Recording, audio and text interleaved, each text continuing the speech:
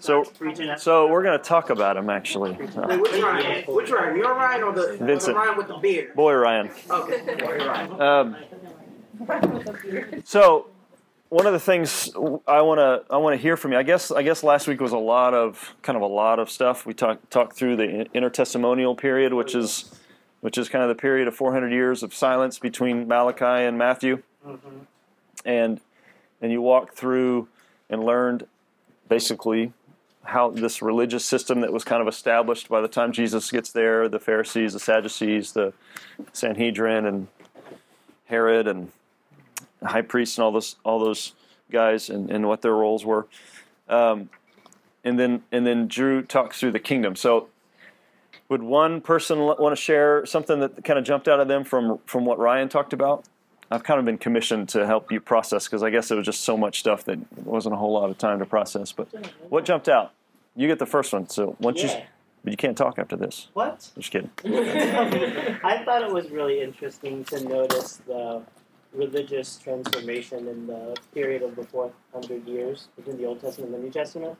And I never realized that the Old Testament, they never kept the law. And then in the New Testament, it was like, oh, we're going to do this. Yes. And then they missed Jesus.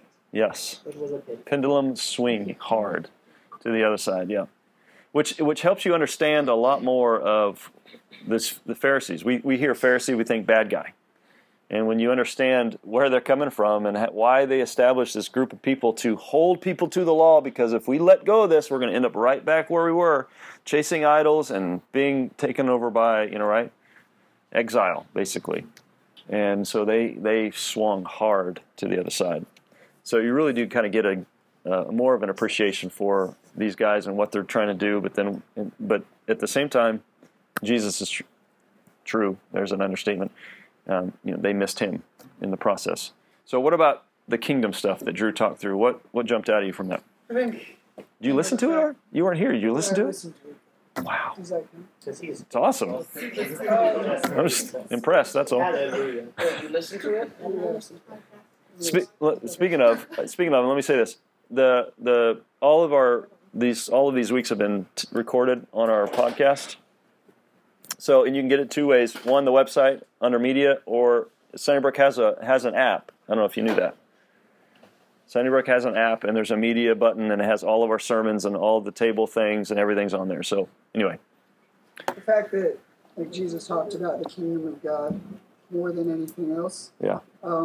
And then we hear kingdom, we talk about the kingdom, and I think sometimes when I'm talking about it, it's like future kingdom. But Jesus saying the kingdom of God is at hand, he was bringing the kingdom in, and he was the kingdom essentially. But I think a lot of times when I talk about it, I hear it, it's more like kingdom of God is coming, rather than it's happening now.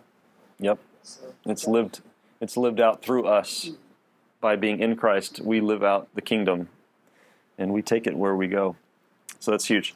Okay, so this week it's a little bit of a shift in what we've been doing so far, where the last 6 weeks, I guess, we've covered 6,000 years of history from Adam to Jesus, right? So Adam to Abraham is 4,000, Abraham to Jesus is 2,000, and we've just kind of walked through history and pointing out different things that are key things that you need to understand, and seeing the movement of God's people and God through his people. This time, we're not going to, literally, we only have about 100 years left from the birth of John the Baptist to John in Revelation. It's about 100 years. So there's not a whole lot of history. We'll cover some history when we get into the church and go through Acts.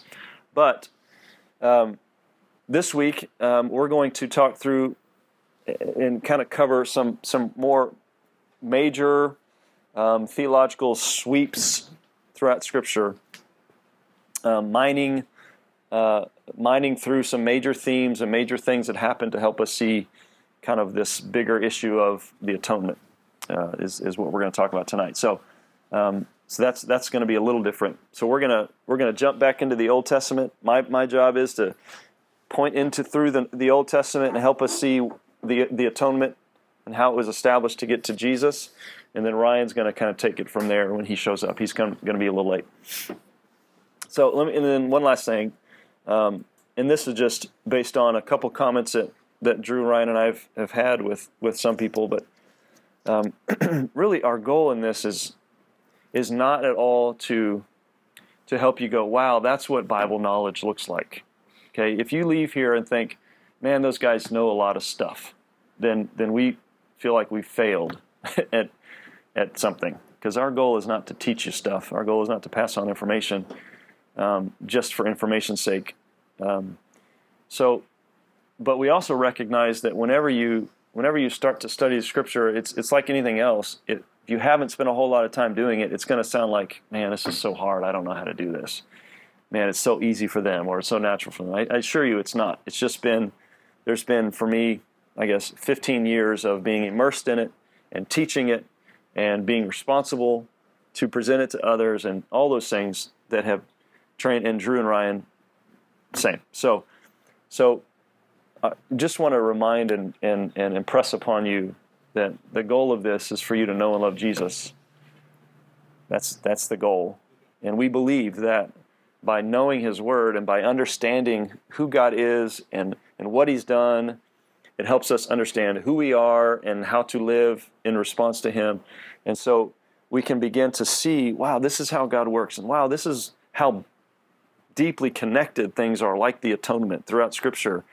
Wow, that's amazing. God is amazing. And we want this all to lead to a life that worships Him and loves Him. So just want to reiterate that before we start. So let me pray, and then we'll jump in. God, I thank you for your word. I thank you that it brings life to dead places, and I'm thankful for this time that we get to jump in. I know that I can take for granted this word and what it represents, and just kind of see it as something that I need to spend time in order to pass on information. And Lord, I pray that you would convict me when that is how I see things, and that you would show us, Lord, that you want us to be with you, that you want our hearts, and that because when you have us, you have our heart, you have all of us. And so God, help us to surrender to you. Help our eyes to be open to who you are, and to how amazing you are, and how amazing this thing is you've done for us and in us. And so God, may all of this lead to a life that just surrenders to you and lives for your glory. And I pray all this in Jesus' name. All right, so last week, Drew mentioned and talked a little bit about Peter and Peter's rebuking Jesus, okay, which sounds really arrogant for Peter to do. He rebuked Jesus. We would think that's crazy, until when you begin to hear why he thought the way he thought. So for Peter to say to Jesus, no, Jesus, I'm not going to let you die. You're not going to die.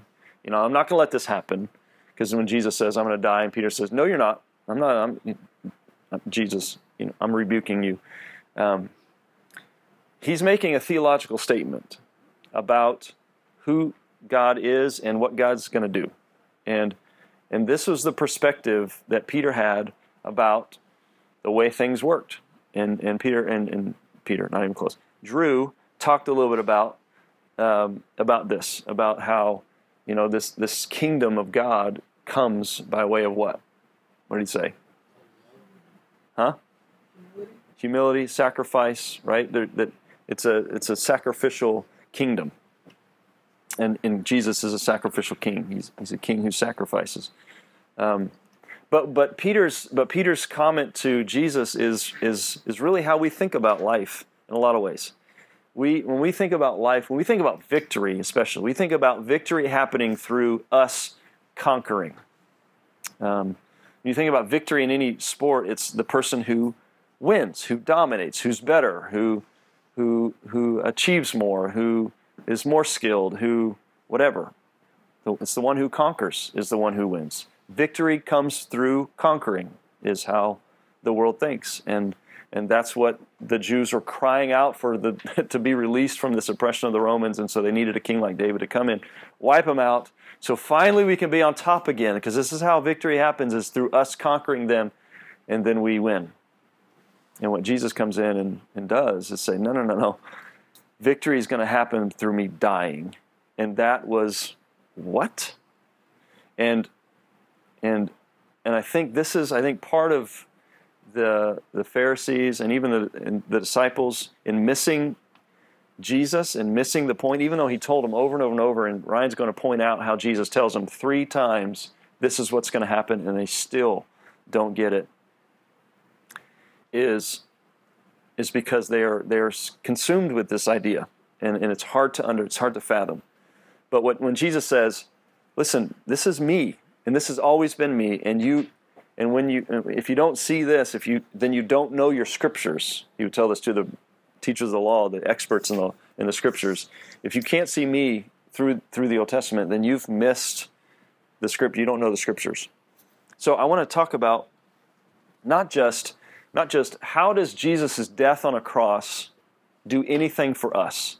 How in the world does some guy dying in this brutal form of execution 2,000 years ago, how does that do anything for me and for you, for us? So I don't just want to go there, but I want to also start to go, is there any clue? Is there any sign in the Old Testament? Is there anything that would indicate that what Jesus did on the cross is a fulfillment of all that he had kind of led up to in the Old Testament? So that's when I want to start. And I want to open it up by basically saying this, that most of the time, God gives the information that's needed. He gives revelation and gives information that's needed in that time, but he doesn't always give the full thing. We know this because Jesus is the mystery that's been revealed.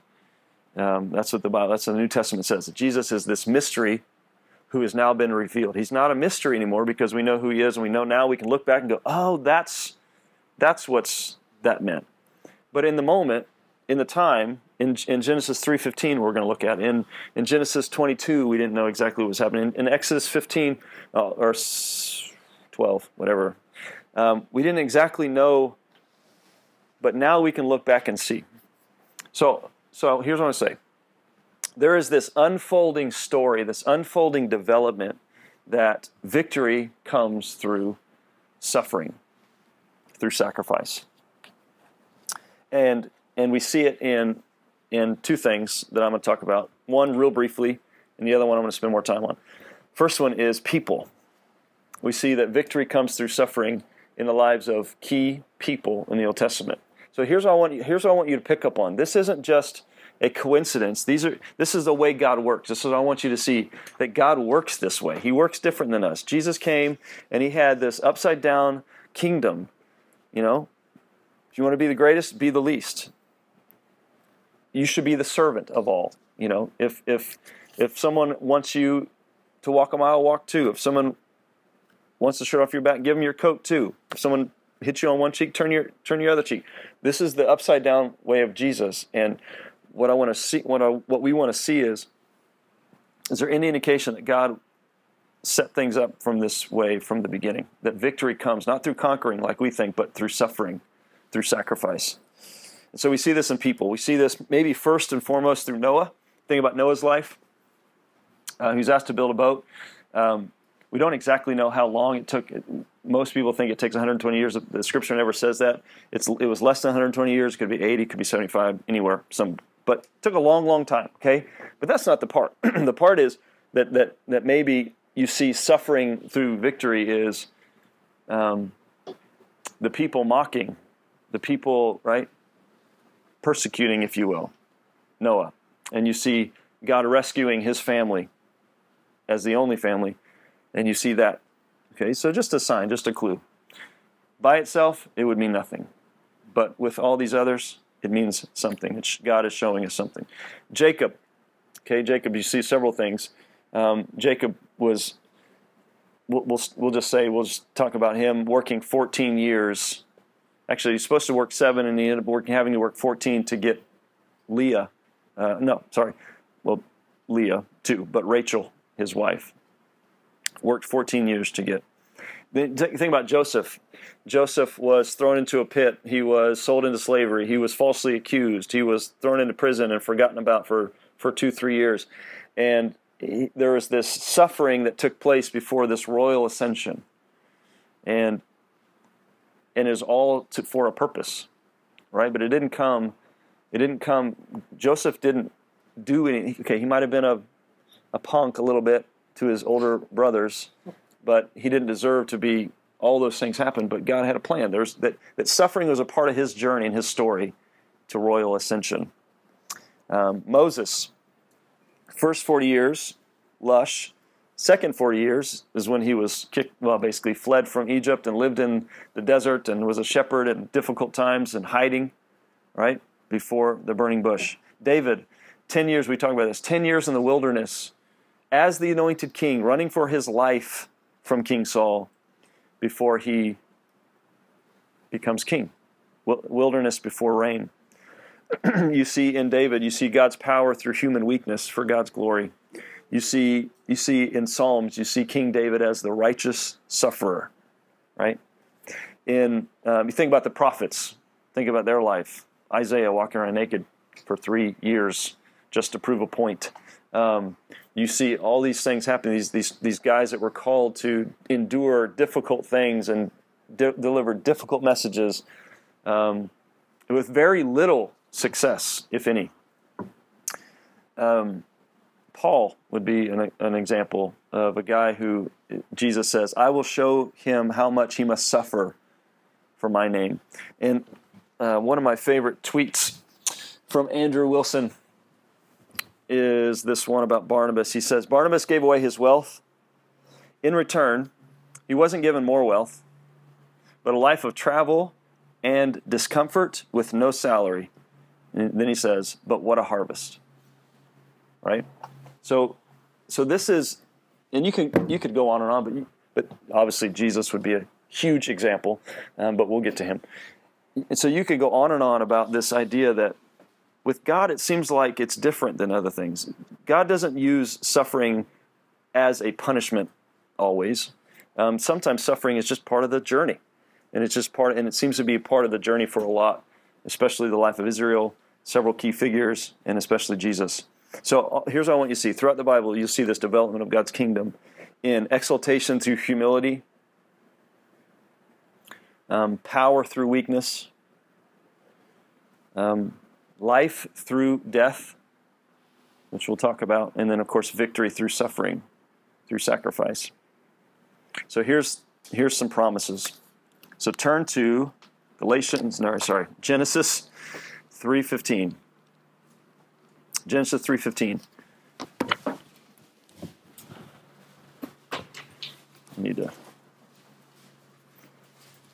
Genesis 3:15.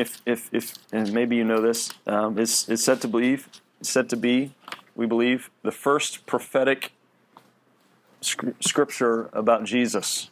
It's the first prophecy of Jesus. So this comes literally 9 verses after Adam and Eve choose to eat the forbidden fruit and sin.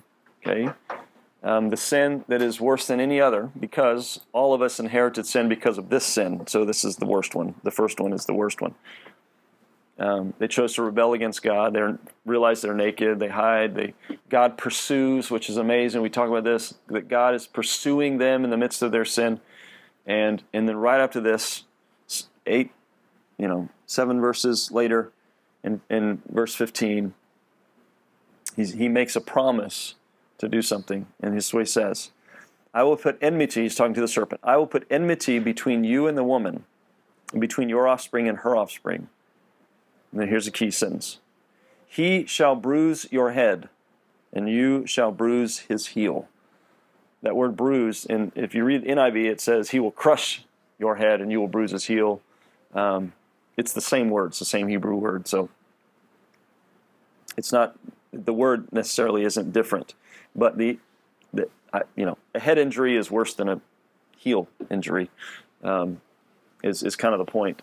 Is what he's saying is, I'm going to put enmity between between the woman's offspring, which would be Jesus, and you, Satan, and he is going to have victory but it's going to come through suffering of some sort, through some pain.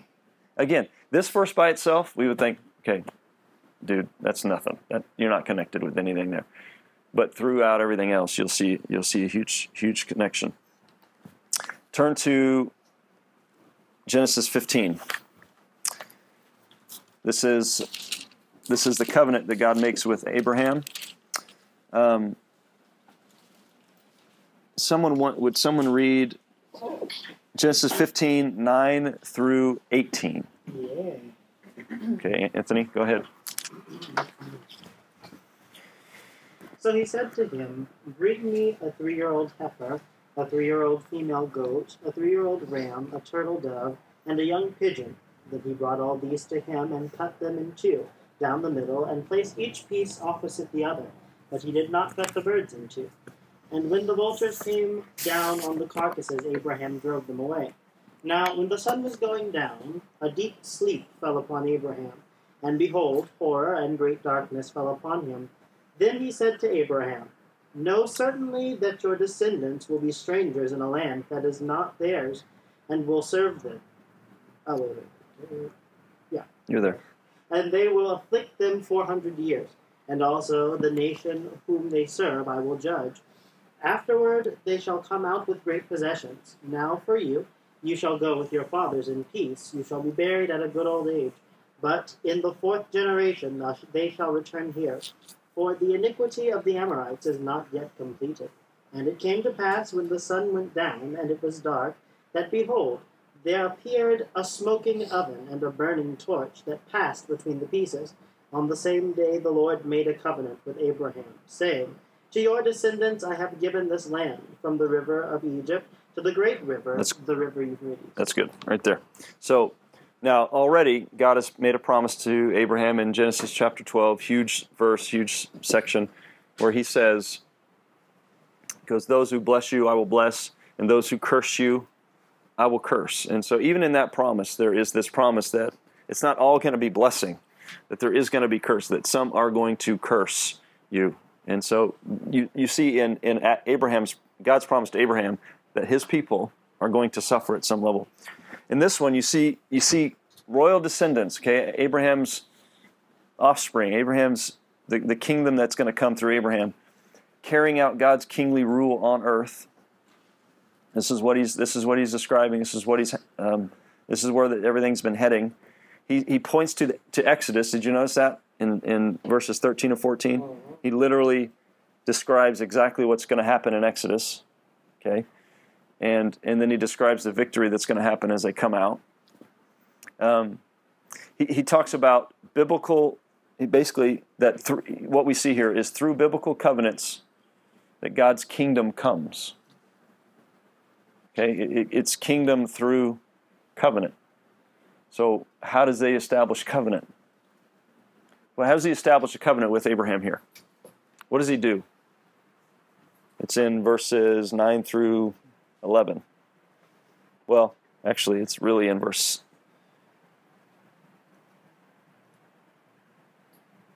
What is it? 17.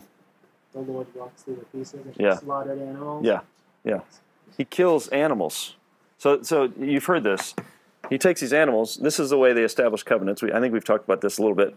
But when two people have a covenant, they would take an animal, split it in two, and then the two of them would walk through the middle of the split animals, the now dead animals, walk through it and say, basically, I'm going to hold up my end of the bargain, and if I don't, may it be done to me what's been done to these animals. If I don't hold my covenant, if I don't hold my end of the bargain, may I be split in two just like these two. Okay, this is how covenants were established then. Well, so sacrifice comes. So sacrifice is what happens in order for covenant to happen. So covenant comes through sacrifice, and kingdom comes through covenant. So you see this happening. You see God making the covenant himself. He doesn't let Abraham walk through, because what's Abraham going to do to hold God to his side of the bargain? Nothing. And so God walks through it himself. And essentially, this is what's amazing is God says, I'm gonna hold myself to this covenant, And I'm not going to fail on my side, by the way. I'm going to fulfill everything I asked and I've promised. But then what we see later is that his people break their covenant with him over and over and over and over. And what God says is, all right, you've broken your covenant, and I'm not going to make you pay. I'm going to pay. Like, I'm going to pay this price for you to have covenant with me. That's ultimately what he does in Jesus, which is incredible. So you see here that sacrifice establishes covenant, covenant establishes kingdom. This is all starting in just Genesis 15. So let's keep going. Genesis 22, this is a big one. Do you know why he didn't put the birds in? Does it say he didn't cut the birds in two? I do not know.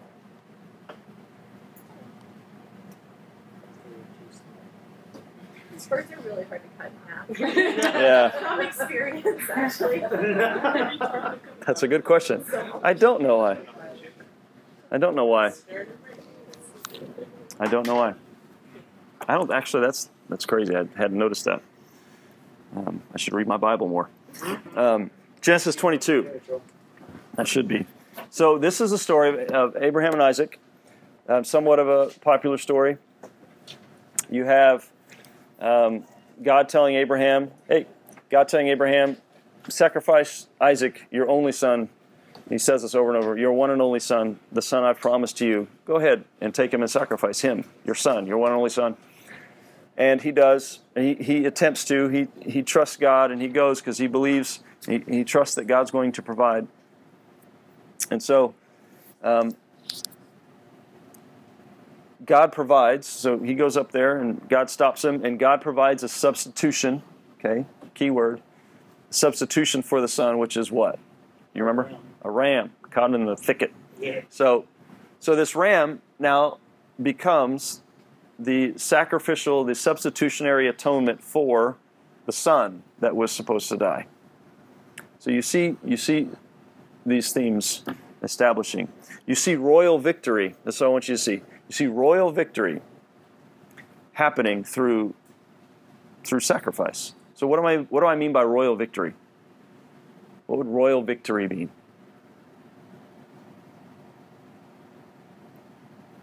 God gets what he wants.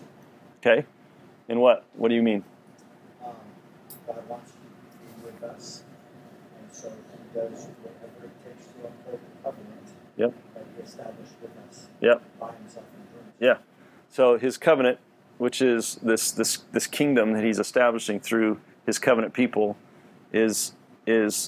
was promised through Isaac, and now because Isaac is going to live, and now this promise of God's kingdom that's going to come through his covenant people is able to continue. So royal. This is what I mean by royal victory. This promised son of the promise of the kingdom of through the covenant that he's made is kept alive, and so now we have these big ideas that are being introduced. Also, by the way, if you read Andrew Chambers, not Andrew Chambers, he's our guy, Andrew Wilson, his chapter on the temple. It talks about, which I didn't know this until he pointed it out, but so this is Mount Moriah where Abraham goes to sacrifice Isaac. It's the same mountain that Solomon builds the temple, to which hundreds of thousands of bulls and goats are sacrificed to make atonement for. And it's literally half a mile from that particular place is where we have this Golgotha, place of the skull, which is where Jesus.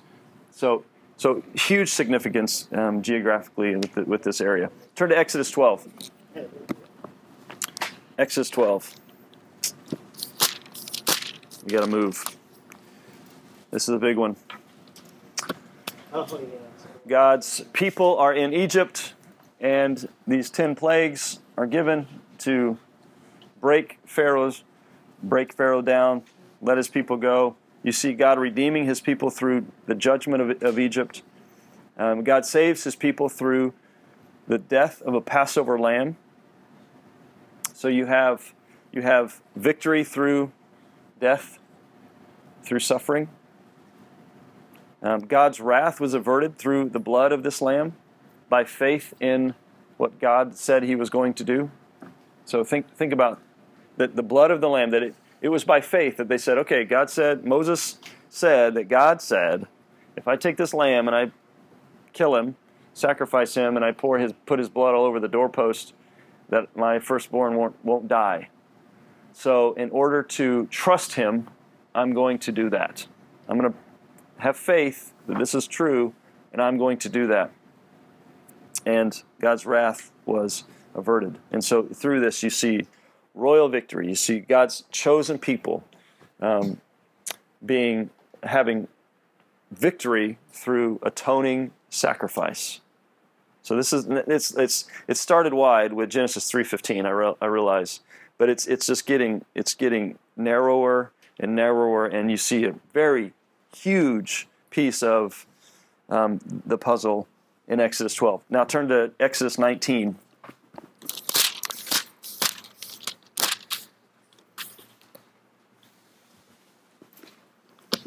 Exodus 19.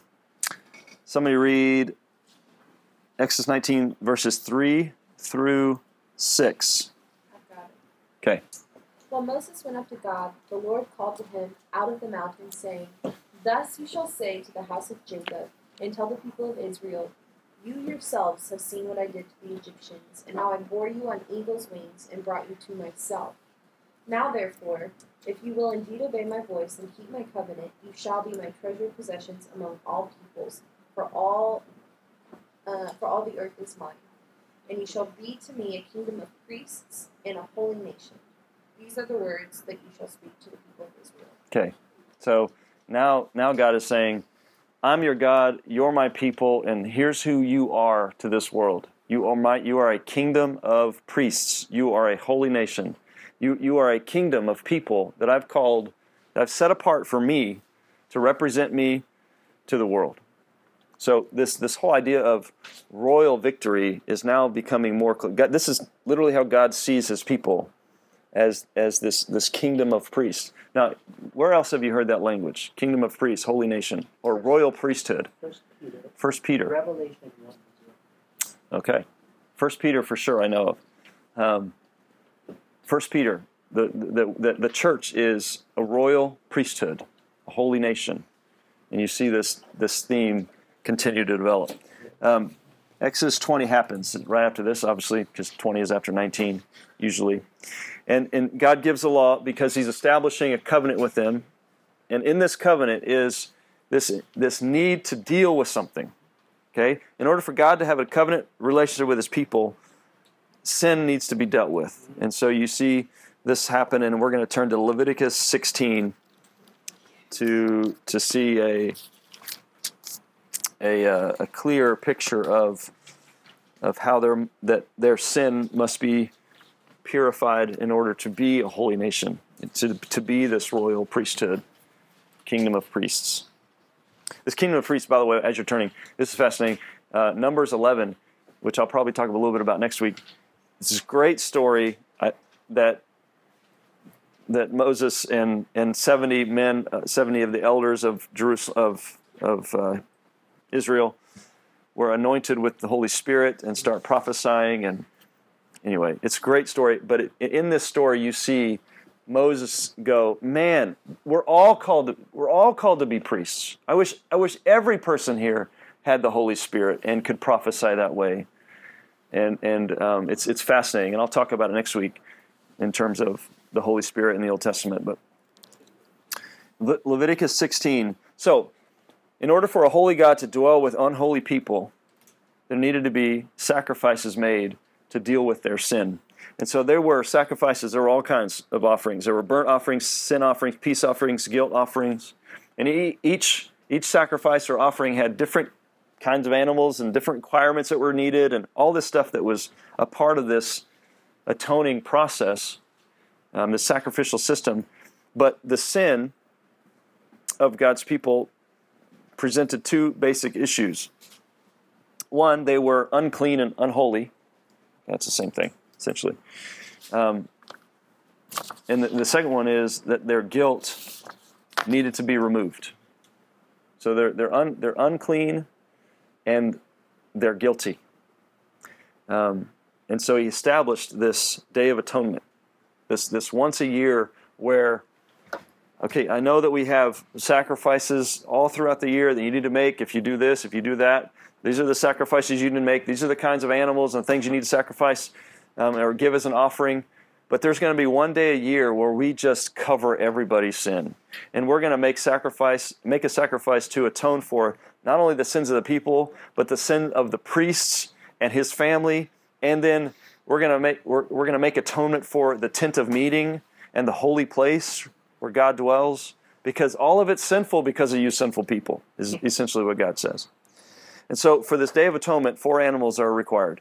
A bull for the priest and his family, a goat as a general burnt offering, and then, no, not a goat, a ram as a general burnt offering, and then 2 goats. Okay, so the 2 goats represent 2 different things. The first one is this. The first goat is sacrifice for the sins of the people, the tent of meeting, the holy place, and we're going to read about it in Leviticus 16, verse 15 and 16. Who would read that? Somebody else. Is it 15 and 16? 15 and 16.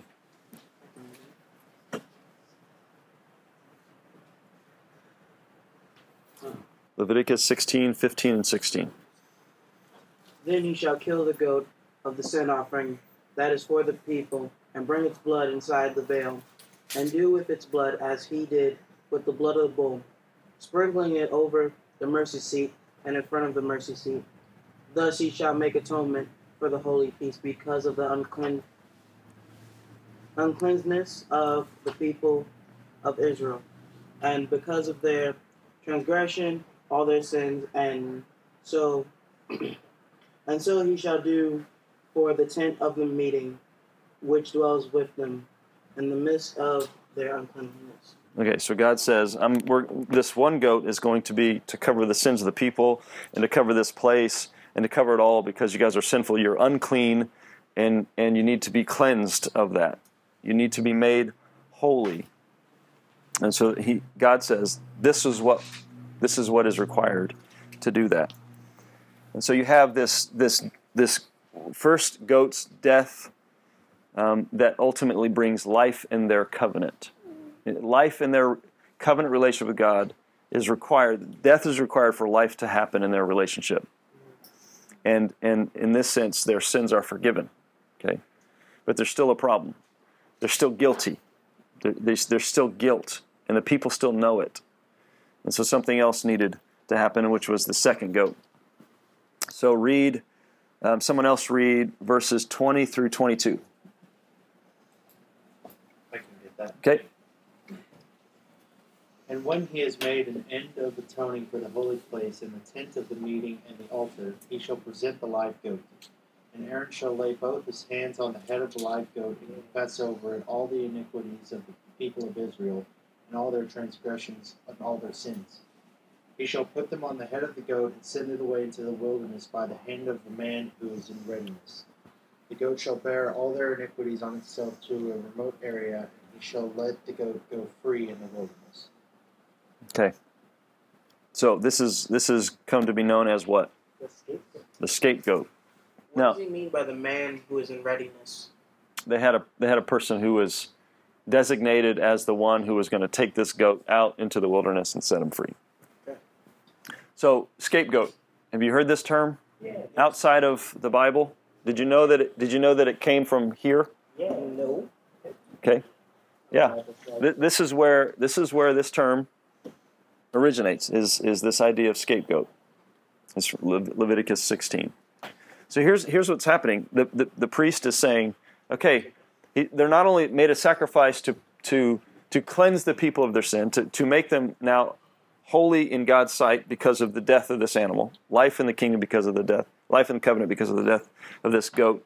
But the people still know they're guilty, and so can you imagine? I don't know how long it would take, but the priest confesses all the sins of the people, places his hands on the goat's head as a way of like saying all those sins are going into this goat, okay, and we're going to send him away. Why would he send him away? He's sending the sin away. Okay, why would that be important? So they're not reminded of it. They can't see it. So it's a physical reminder of God removing their sin. You could say, as far as the east is from the what? The west. You've heard that maybe before. It's God's way of saying, listen, I'm going to send your sin away forever. It's gone. The problem was they woke up the next day and they sinned. So every year they have to do this over and over and over. Yes? Like the scapegoats ever like get into like their own like hurt? Yes. Oh, the scapegoat curd. Man, that'd be a... Can you imagine? Talk about the black sheep of the family. Black scapegoats of the family. No. Yeah, these group of wicked scapegoats that are just out in the wilderness establishing their own cult and where sin is abound. Anyway, one question. Didn't they end up? What? Didn't they end up throwing the scapegoats off of a cliff after a while? I have no idea. You probably know more than I do. I don't know. I Sure. am a Bible scholar. You are. Why would God tell them to send their sin away if He puts Jesus on the cross, and then you have also Peter and all His other disciples put a clear reminder of the cross to the Gentiles about it? If that's the case, then why does His message from that not lean up to what Jesus is? If He's always telling us to look towards the cross and Yeah. look towards that example. Yeah. So what you're asking is, how does Jesus? So you're kind of asking, how does Jesus fulfill this? Yes. Okay, great question, because that's where we're going. Here's essentially what happens with this. So their sin is now removed from them, so it's forgotten. So it was forgiven in the first goat, forgotten in the second goat, cleansed in the first goat, and now they're separated from it in the second goat. So this animal literally became sin for the people and left camp. Someone look up and read. Actually, Brandon, look up and read 2 Corinthians 5:21. Would you say forgiven, forgotten, cleansed? Yeah, first goat forgiven, second goat forgotten. First goat cleansed of their sin, second goat separated from their sin. 2 Corinthians. 2 Corinthians 5:21, and then someone else look up Hebrews 13:11 through 13. Oh, I got that. No, it's got to be someone else. You've already read. You're one and done. Oh, he's special. Oh, I see. Sorry. That's what I say to my kids whenever they go, but it's not fair. I say, they're special. I'm sorry. Sharissa, you got it? Sure. What is it? Hebrews 13:11 through 13. 11 through 13. Yeah. Okay, so read, 2 Corinthians 5:21. For our sake He made Him to be sin who knew no sin, so that in Him we might become the righteousness of God. Yeah. Okay. Became sin, who knew no sin. She's finding it. She's almost there. I'm already there. Too bad. You're not reading. Take your time. Okay, I got it. Take your time. Ready? Okay, here we go. Okay. For the bodies of those animals whose blood was brought into the holy places by the high priest as a sacrifice for sin are buried outside the camp. So Jesus also suffered outside the gate in order to sanctify the people through His own blood. Okay. So that's Hebrew. By the way, Hebrews 13 is the answer to your question. Basically, Jesus fulfills both the cleansing of and the removing from. He was sacrificed to atone for our sins, to pay for it, to cleanse us of sin. But then, significantly, this is what the author of Hebrews is drawing attention to. Because He was sacrificed outside the gate, it's essentially He's been removed from. It's significant in that sense. So He also said one thing about in the first goat the sin is forgotten, and in the second goat the sin is cleansed. cleansed and forgiven in the first goat, forgotten and separated from in the second goat. How is sin forgotten? Because the God I know, I don't think He forgets. Just forgets? Yeah. He just be like, I just forgot. You're asking how God Forget sin. forgets sin? Yes. I don't know. All I know is what he says is, I have removed it as far as the east is from the west. Here's what I see in Scripture is that he says, I remember your sins no more. Yeah. Forgotten is passive. Yeah. I wake up, I forgot what I had for dinner. Yeah. I can't remember it because I forgot it. That's good. Remembering is active. Yeah. I choose not to hold your sin against you. I don't remember it because I choose not to remember it. Okay. Yeah, that's good. He remembers it no more. That's good. That's way better. Way better than forgotten. Okay. Isaiah 52 and 53 is the last place we need to go to see a major, major promise that helps us understand royal victory through atoning sacrifice. We see it in the Day of Atonement because this sacrifice is made in order for God's people to stay in covenant relationship with Him in order to be a kingdom of priests, right? This royal priesthood, this royal victory through atoning sacrifice. And so we're going to see it again here in Isaiah 52. 53, starting at 52 verse 13. I'm going to read these 13 through 15. And we're not going to spend a ton of time here. If you don't know, Isaiah 52, 53, major prophecy of Jesus. This is from what I understand. Whenever Jewish people come to realize Jesus is the Messiah, it's usually because of Psalm 22 and Isaiah 53. These texts are massive in understanding how Jesus fulfilled these things 500 to 600 years before they happened, 100 to 200 years before crucifixion was even invented, and it's going to talk about it. So let me start verse 13. Behold, my servant shall act wisely. He shall be high and lifted up. And shall be exalted. Okay, that's kingly talk. That's royal reign. As many were astonished at you, his appearance was so marred beyond human semblance, and his form beyond that of the children of mankind. So shall he sprinkle many nations. Kings shall shut their mouths because of him. That's again, kingly language. For that which has not been told to them they see, and that which they have not heard they will understand. They understand. So you see this kingly royal talk about this suffering servant. That's literally where this is going. In Isaiah 53, look at verses 4 and 5. There's tons of verses we could look at. 4 and 5. Surely he has borne our griefs and carried our sorrows, yet we esteem him stricken, smitten by God, and afflicted. But he was pierced for our transgressions. He was crushed for our iniquities. Upon him was the chastisement that brought us peace, and with his wounds we are healed. So you have major atoning sacrifice type language happening. So this section, and I could go on, there's several others. Verse 7, verse 10, it was the Lord's will to crush him. Verse 11 through 12. Huge sections that describe, basically literally, Jesus fulfills. Literally fulfills. So Isaiah is clarifying that royal victory comes through this atoning sacrifice. So here's my question.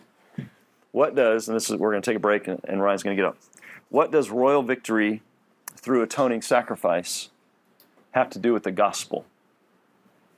What does royal victory through atoning sacrifice have to do with the gospel? I'm going to leave you with that, and then we will take a 2-3 minute break, and then Ryan will get up and go. Boy. Break.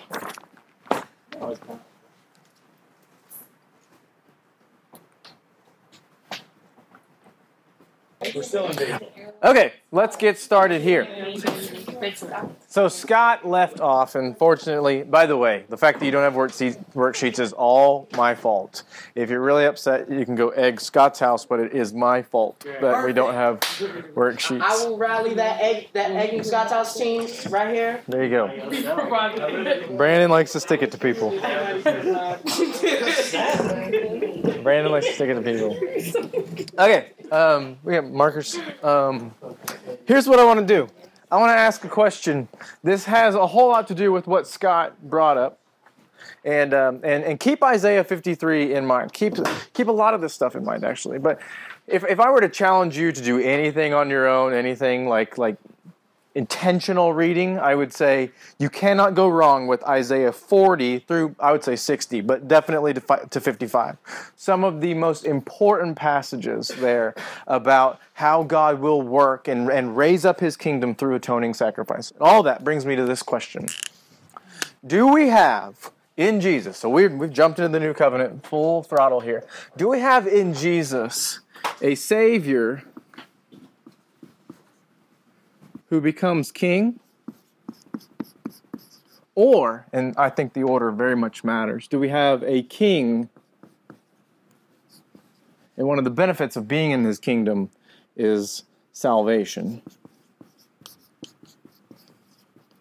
Which one of these is the gospel of the New Testament? I would say the whole Bible. A king who saves. Now here's what I want us to evaluate very critically. Listen as I present the gospel. This. If someone says, if I got 12 seconds on an elevator, and someone says, hey, what's the gospel? I would say the gospel is the fact that Jesus Christ died in our place for our sins so that we could be made right with God. Anyone argue with that? No. Yet, I've completely ignored one thing. A gigantic thing regarding the New Testament gospel. And there's so much in Mark's gospel that I wish we had time to go through. I wish we could just sit down and read the whole thing around an armchair with hot chocolate. But we can't. Nevertheless, here's Mark's gospel in a nutshell. First 8.5 chapters.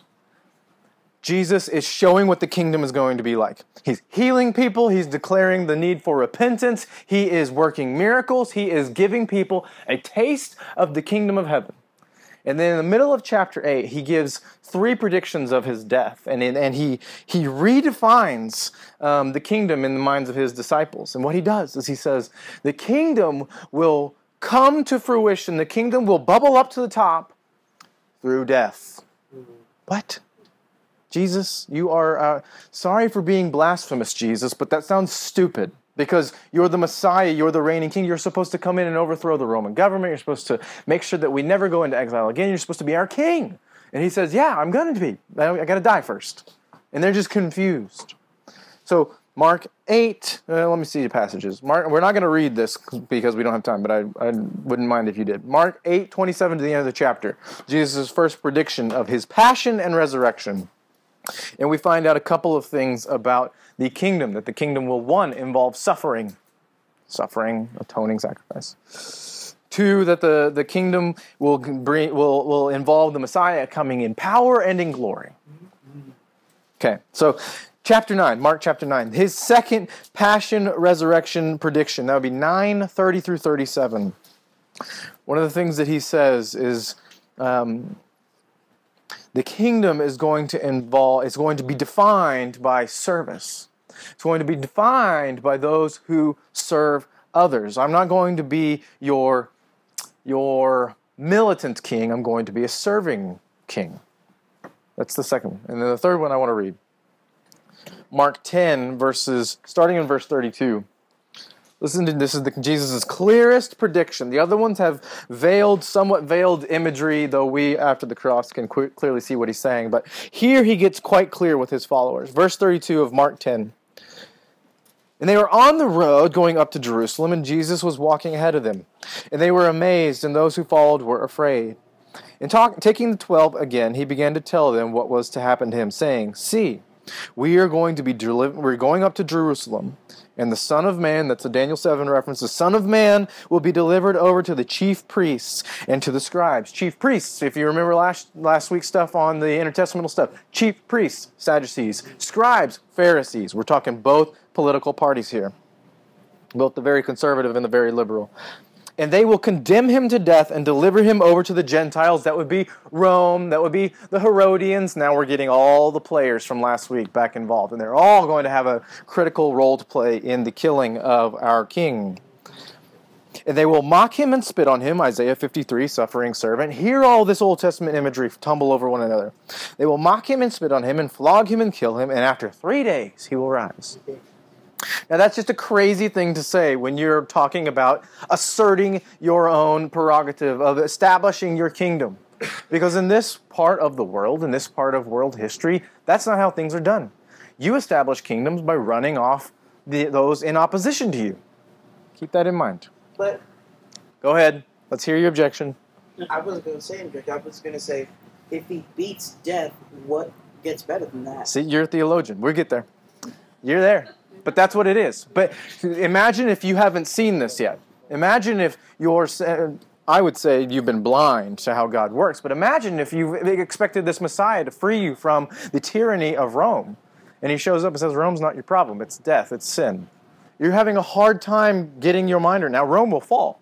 But you're right. It's going to be the defeat of another principality and power, as Paul will call it in his epistles. Carrying on, verse 35. And James and John, the sons of Zebedee, came up to him and said to him, Teacher, we want you to do for us whatever we ask you. Seems like a reasonable demand. Verse 36. And he said to them, What do you want me to do for you? And they said to him, Grant us to sit, one at your right hand and one at your left, in your glory. And Jesus said to them, You do not know what you are asking. Are you able to drink the cup that I drink, or be baptized with the baptism with which I am baptized? Now tell me, what does cup represent in the prophets? All the wrath. Wrath. All of it. We are going to see God's wrath. Jesus says, he doesn't say it's inappropriate to want to rank highly in the kingdom. Like, that's not his critique. His critique is, that's probably a good idea. I can't grant you that. That's the Father's prerogative to grant you a spot at his right hand. But you can get there. You're just going to have to drink some wrath. That's what Jesus says, right? Yeah. But why does he say that if it says through the Son you meet the Father? If I'm not tripping out. But if it says that, then why can't he just promote them? Why can't he just say, you'll be at my right, you'll be at my left? Because if he's truly the king in all this, he has the final say. He's the serving king, and there's this beautiful balance in the Trinity as they serve and exalt one another. And he's simply saying, that is not my thing. I think that Jesus is eternally subordinate to the Father. Not in his essence, not in his being. He is fully God and fully supreme over the entire universe, yet he chooses to submit to the Father's will. Holy Spirit does the same thing with Jesus and the Father. There's this incredible picture of absolute sovereignty and willful submission to one another. And when we teach Ephesians one day, I'll talk to you about how that works. Yeah. Would definitely help because I know. We'll get past it. Okay. Then he says, and they say, yeah, we can drink that. And Jesus said to them, the cup that I drink, you will drink. So he says, to be a part of my kingdom, you will suffer. This isn't just something for the king himself. This is how you enter the kingdom. You will suffer. In the baptism with which you are baptized, or I am baptized, you will be baptized. But to sit at my right hand and at my left is not mine to grant, but it is for those for whom it has been prepared. And when the 10 heard it, they began to be indignant at James and John. And Jesus called to them and said to them, you know that those who are considered rulers of the Gentiles lord it over them, and their great ones exercise authority. That's a kingly word, authority. But it shall not be so among you. Whoever would be great among you must be your servant. He doesn't chastise greatness. He doesn't chastise position in the kingdom. He just says that the way you attain it is differently than you think. You have to serve. You have to die. You have to drink the wrath of God. Okay? Whoever would be first among you must be a slave of all. For even the Son of Man, that great figure in Daniel 7, coming from the one that speaks for the Ancient of Days, even the Son of Man came not to be served, but to serve, and to give his life as a ransom for many. Now here's what I want to tell you.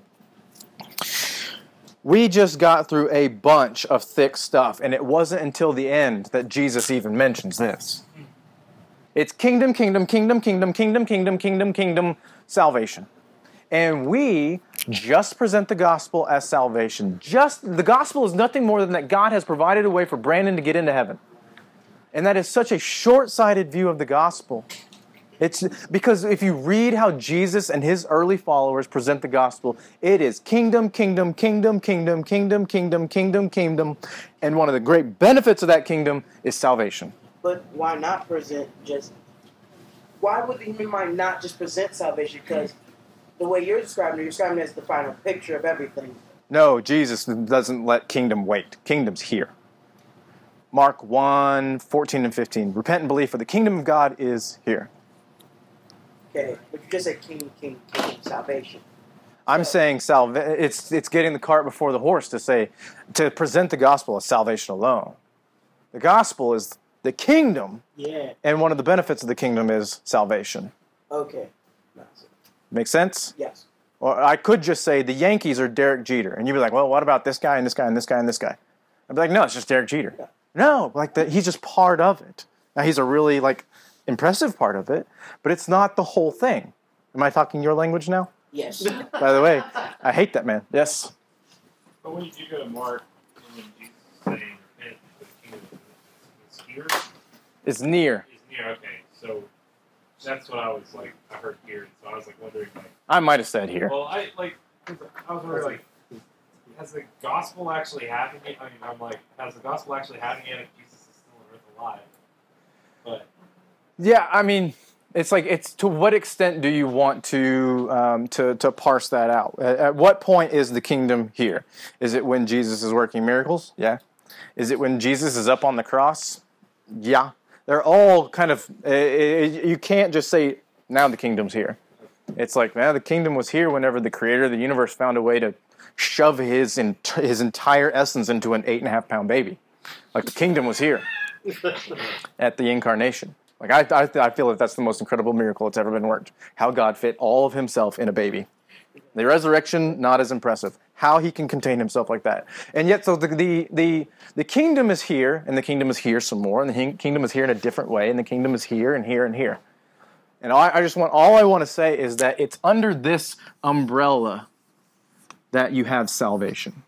And you have the restoration of the world. And you have the reconciliation of all things. And to be honest, another thing that's under the kingdom, judgment. Yeah. We got a prophecy lover. We got, there are many aspects of the kingdom. All I'm trying to say is that when we present the Gospels, and our last week of this, I hope you don't miss it, our last week of this will be to do our best to articulate the fullness of the Gospel. All I'm saying is that we present the Gospel in such a way when we only talk about salvation, like talking about biceps, as if that's the only way to measure health. It's part of it. But it ignores so much. It's a much bigger package, and I think that we have probably lost a lot of credibility with the world because of our skewed view of the gospel. When you exalt salvation over kingship, you can't have salvation without submission to the king. Yeah. It's real. The gospel, it glorifies God himself. To speak about salvation only and nothing else is to glorify mankind and our eternity.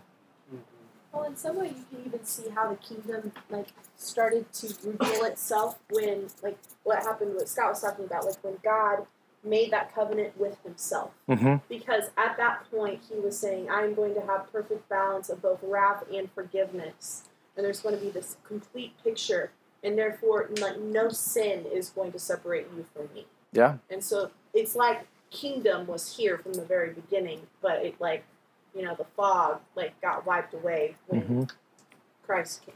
Yep. And I like how you put that. The kingdom has just never not existed. It's always existed. At the fall, we defected to the other side. That's the problem, is that there were opposing kingdoms. For Adam's sin was not the first sin in history. Satan's was. And when we became complicit in that, we defected to the other side. And the gospel is the assertion that there is this superior kingdom to the one that we currently serve, Satan's. And that one of the most intelligent and profound things you can do is to walk away from Satan's army and join forces with a new Lord. You have a Lord and the Lord. And that's what, when you do that, now you have access to salvation, because you have access to who? To Jesus, that great high priest. I've gone so far off my notes, I don't even know where I am. Okay, we don't have time to continue reading in Mark. Let me just breeze through a couple of ideas. Here's how so we've done the first half of Mark. Jesus gives a taste of the kingdom. It demonstrates what it looks like. Mark 8, 9, and 10, he redefines the kingdom. He redefines it in terms of suffering, this kingdom that comes about by a suffering and an atoning sacrifice. The back half of the book, picking it up in chapter 11. Chapters 11, 12, and 13, you have Jesus approaching the cross. Particularly, you see in this part of Mark's gospel, the triumphal entry, where he walks into Jerusalem. They're singing, Hosanna, Hosanna. They are quoting Psalm 118. They're quoting Psalm 118, which is this messianic psalm about a Davidic king who walks in and takes his rulership or his reign into the temple. That's what Jesus does. Walks into the city, Hosanna, Hosanna. Walks into the temple, starts flipping tables. Like that's the king. Doing what he does, asserting his will over his property. Saying this kingdom is going to run under my control. So that's Mark 11, 12, and 13. Sorry. Along that, you have him cursing a fig tree, which is just indicative of his ability to curse the temple, and he talks about that he will tear it down. Mark 14 and 15, you have Jesus. There's an emphasis on Jesus fulfilling the scriptures. Mark's Passion account, you really could use the Old Testament as simply a script for Mark's Passion account. Jesus follows what is prophesied about him to the letter, and Mark goes to great pains to demonstrate that point. Some of the phrases you'll see, Mark 14, the Son of Man goes as it is written of him, Jesus says, in the back half of 14, in order that the scriptures be fulfilled. Jesus is using this as a script. In his trial before the Sanhedrin, you have the silent king being humiliated, abused before the religious leaders. And all that Mark is asking his readers to see is, as the king of the universe being humiliated and standing silent. Isaiah 53. Suffering servant. And Mark's early audience would have known this stuff, and they would have picked up what Mark says over and over, very implicitly, but over and over, Jesus is the suffering servant. Jesus is the righteous sufferer of the Psalms. Jesus is the shepherd of Zechariah. They would be picking these things up. And then finally in his crucifixion, Jesus, he has the encounter with Pilate, and then they crucify him. Now here's one thing I want you guys to understand about Roman crucifixion. Roman crucifixions it's an act of terrorism. I don't necessarily want to crucify people too high. I want them very low to the ground so that you guys will all walk by and see the agony they're in, and just know that if you dare cross me, the Roman government, you will experience the same fate. Also, I like that they are crucified outside the city where the birds will not be shooed away, so that those walking towards Jerusalem will see the vultures swirling overhead. They'll know what that means. And they will realize this is a Roman city under Roman control, and one of the stupidest things you can do is to cross us, because we are Rome, and we have a little thing called the Pax Romana, the peace of Rome. We make sure that everything that we own is very, very peaceful, and we do that by absolutely murdering anyone who would dare cross us. So we have an entire empire that's terrified of us.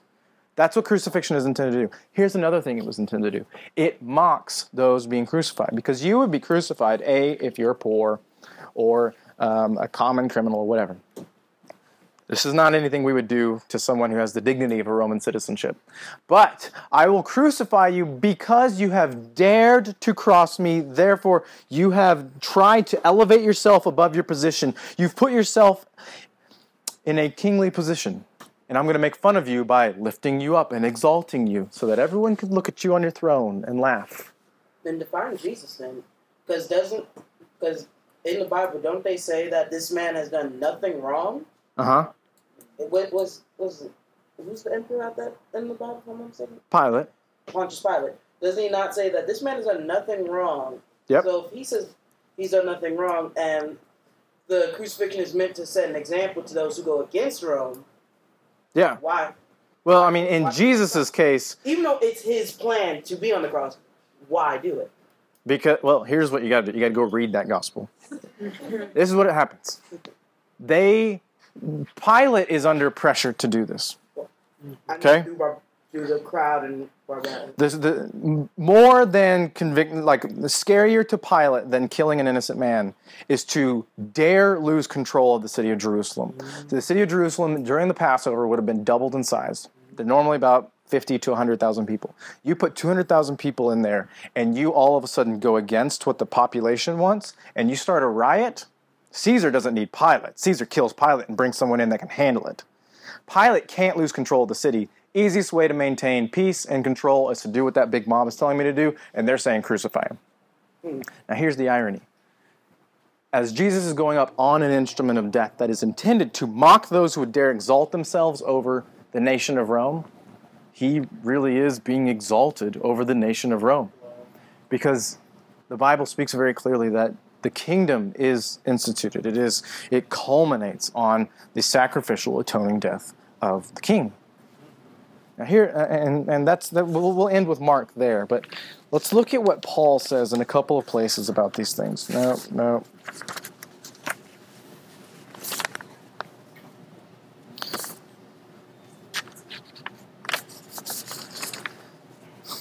One of the issues so we've acknowledged that this is not true. Savior that becomes king. He always was king, and he comes to save. So, a couple of the issues. Stop it.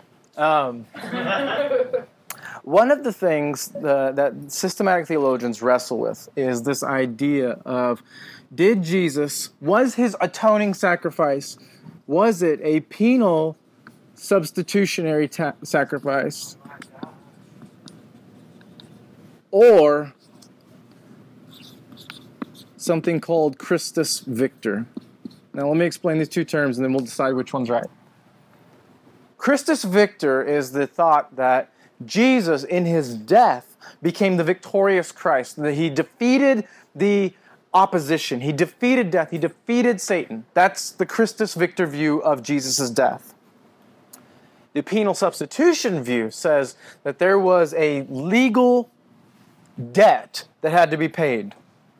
A legal debt that had to be paid. Therefore, there's a penalty involved. And that someone else paid it in our place. Systematic theologians will wrestle over these things ad nauseum, saying it must be one or the other. And if you tell me that, then I say, oh, well, I'll pick this one. But notice what I've done when I pick that one.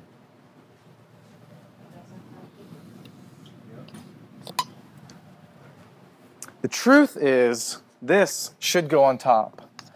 Because Christus Victor, the king defeating the enemy, defeating the king of the opposing kingdoms. And when he does that, we'll see in Paul's letter to both the Colossians and the Ephesians, when he does that, this is achieved.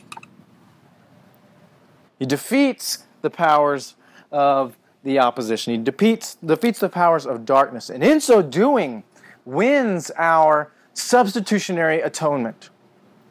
He pays our penalty. Now, let me make one thing clear. If we are in a legal debt, to whom? Who does Jesus pay the sacrifice to save us from? The Father. The Father. The typical answer that you'll find when I'm not in a room full of academics and theologians, often you'll find people say, he paid the penalty to save us from Satan. The truth is we were never under the wrath of Satan. We've been manipulated by Satan. We have willingly bought into his lies. But Jesus paid the penalty that God had over us. You see, we are all objects of God's wrath.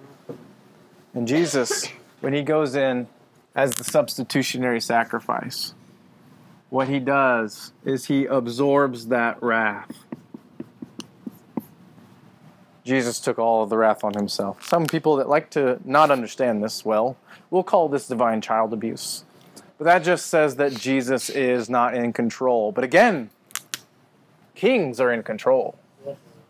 Willingly lays down his life. Now let's read a couple of passages that talk about this. Ephesians 2. I want to go there first. We've got to wrap this up here in a second. Ephesians 2.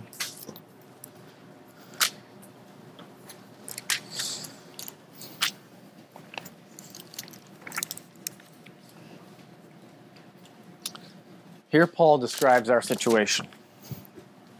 And you were dead in the trespasses and sins in which you once walked, following the course of this world, following the prince of the power of the air. In essence, Paul says, you had sworn allegiance to another king. The spirit that is now at work in the sons of disobedience, among whom we all once lived in the passions of our flesh, carrying out the desires of the body and the mind, and were by nature children of wrath, like the rest of mankind.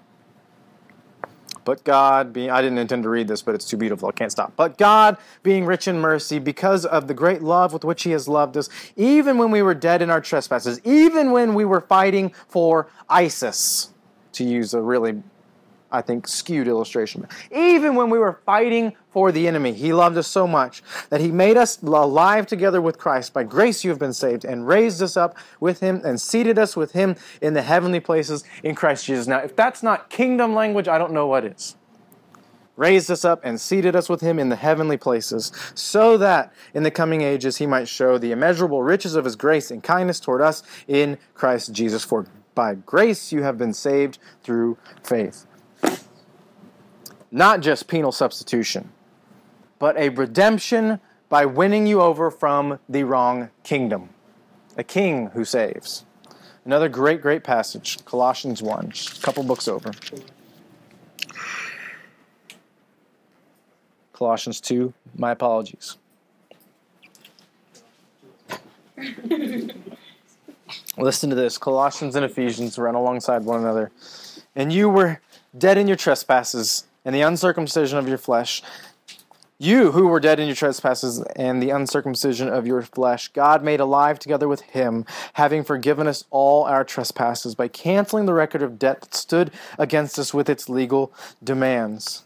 This he set aside, nailing it to the cross. And look at what he says. Here it is.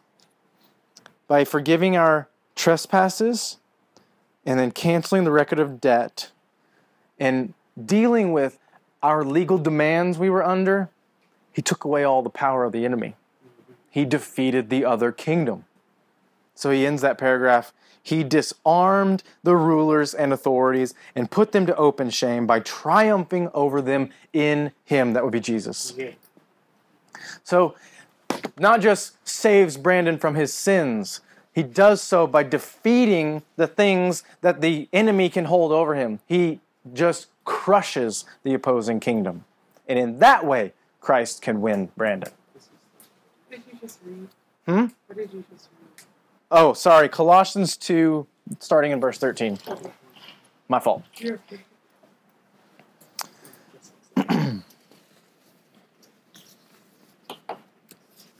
I really wish I had time to talk about imputation, but I don't. You do.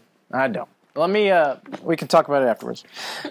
Let me go to one last passage that I think demonstrates, probably better than the rest of these, the essential connection between kingdom and salvation, between a king and the, what's your phrase you kept using? The royal victory and atoning sacrifice. You can't separate them, but I will say that there's probably an order to them. I will go, royal victory brings, it comes by sacrifice, and therefore we become members of the kingdom who have the benefit of salvation. But here is two of the most beautiful chapters that sit side by side, Revelation 4 and 5. This is God's throne room. This is God's throne room. In Revelation 4, God the Father is praised as being the King of all creation. And in Revelation 5, God the Son, you'll see the Lamb, is praised as being the King over all redemption. Now here, I just want to read a little bit out of Revelation 5. So, John the Apostle is here. He sees that there is a scroll that has in it all of the secrets of everything that you might want to know about what God is doing. This is what he says. Then I saw in the right hand of him who was seated on the throne a scroll written within and on the back, sealed with 7 seals. And I saw a mighty angel proclaiming with a loud voice, "Who is worthy to open the scroll and break its seals?" And no one on heaven or on earth or under the earth was able to open the scroll or to look into it. And I, John, began to weep loudly because no one was found worthy to open the scroll or to look into it. And one of the elders said to me, "Weep no more. Behold, the Lion of the tribe of Judah," that's king language, "the root of David," that's king language, "has conquered," king language, "so that he can open the scroll and its 7 seals." So thus far, he has described a very kingly figure sitting on the throne. Now let's see how else he describes it. And between the throne and the 4 living creatures, and among the elders, I saw a lamb, standing as though it had been slain, with 7 horns and with 7 eyes, which are the 7 spirits of God sent out into all the earth. And he went and he took the scroll from the right hand of him who was seated on the throne. And when he had taken the scroll, the 4 living creatures and the 24 elders fell down before the Lamb. That's an act of service, worship, paying tribute to one's king. Each holding a harp and golden bowls full of incense, which are the prayers of the saints. And they sang a new song, saying, "Worthy are you to take the scroll and to open its seals. For you were slain, and by your blood you ransomed people for God from every tribe and language and people and nation. And you have made them a kingdom and priests to our God. And they shall reign on the earth." You cannot separate a ransoming sacrifice from the kingdom of God. And my greatest concern is that when we talk about our Jesus, we so much fixate on this sacrifice that makes sure that I'm good. And we ignore so much of what the Bible says about Jesus as being a king who saves, not a savior who happened to become king. I think the order matters, and I really hope that you'll you'll run through these things, read the Gospels, read Romans, read Paul's epistles, read Revelation, and see how the Gospel is presented. And it is always as atoning sacrifice that sits underneath the umbrella of this victory, this kingly, triumphal victory. And I hope that by the time we're done here in a couple of weeks, you'll be able to give a fuller, more biblical gospel when people want to know about this Jesus we follow. Any thoughts or questions? I have run over 5 minutes, but that is cool because Scott ran over 10. Any last thoughts? Don't tell Drew. Do not tell Drew, because that's something we really like to make fun of him about, and we can't do it as hypocrites. Okay, let me pray and we'll be done. Brandon, you were praying with us in there too, right? Okay, let's pray. God, we are grateful for your scriptures. We are grateful for your gospel, and we are grateful for you as our King that made a way for us to be members of your kingdom. Teach us to always read carefully, and teach us always to hold your words in high regard, and teach us to follow them well. Teach us to love each other and you more. We love you, and it's in Jesus' name we pray. Amen. Amen.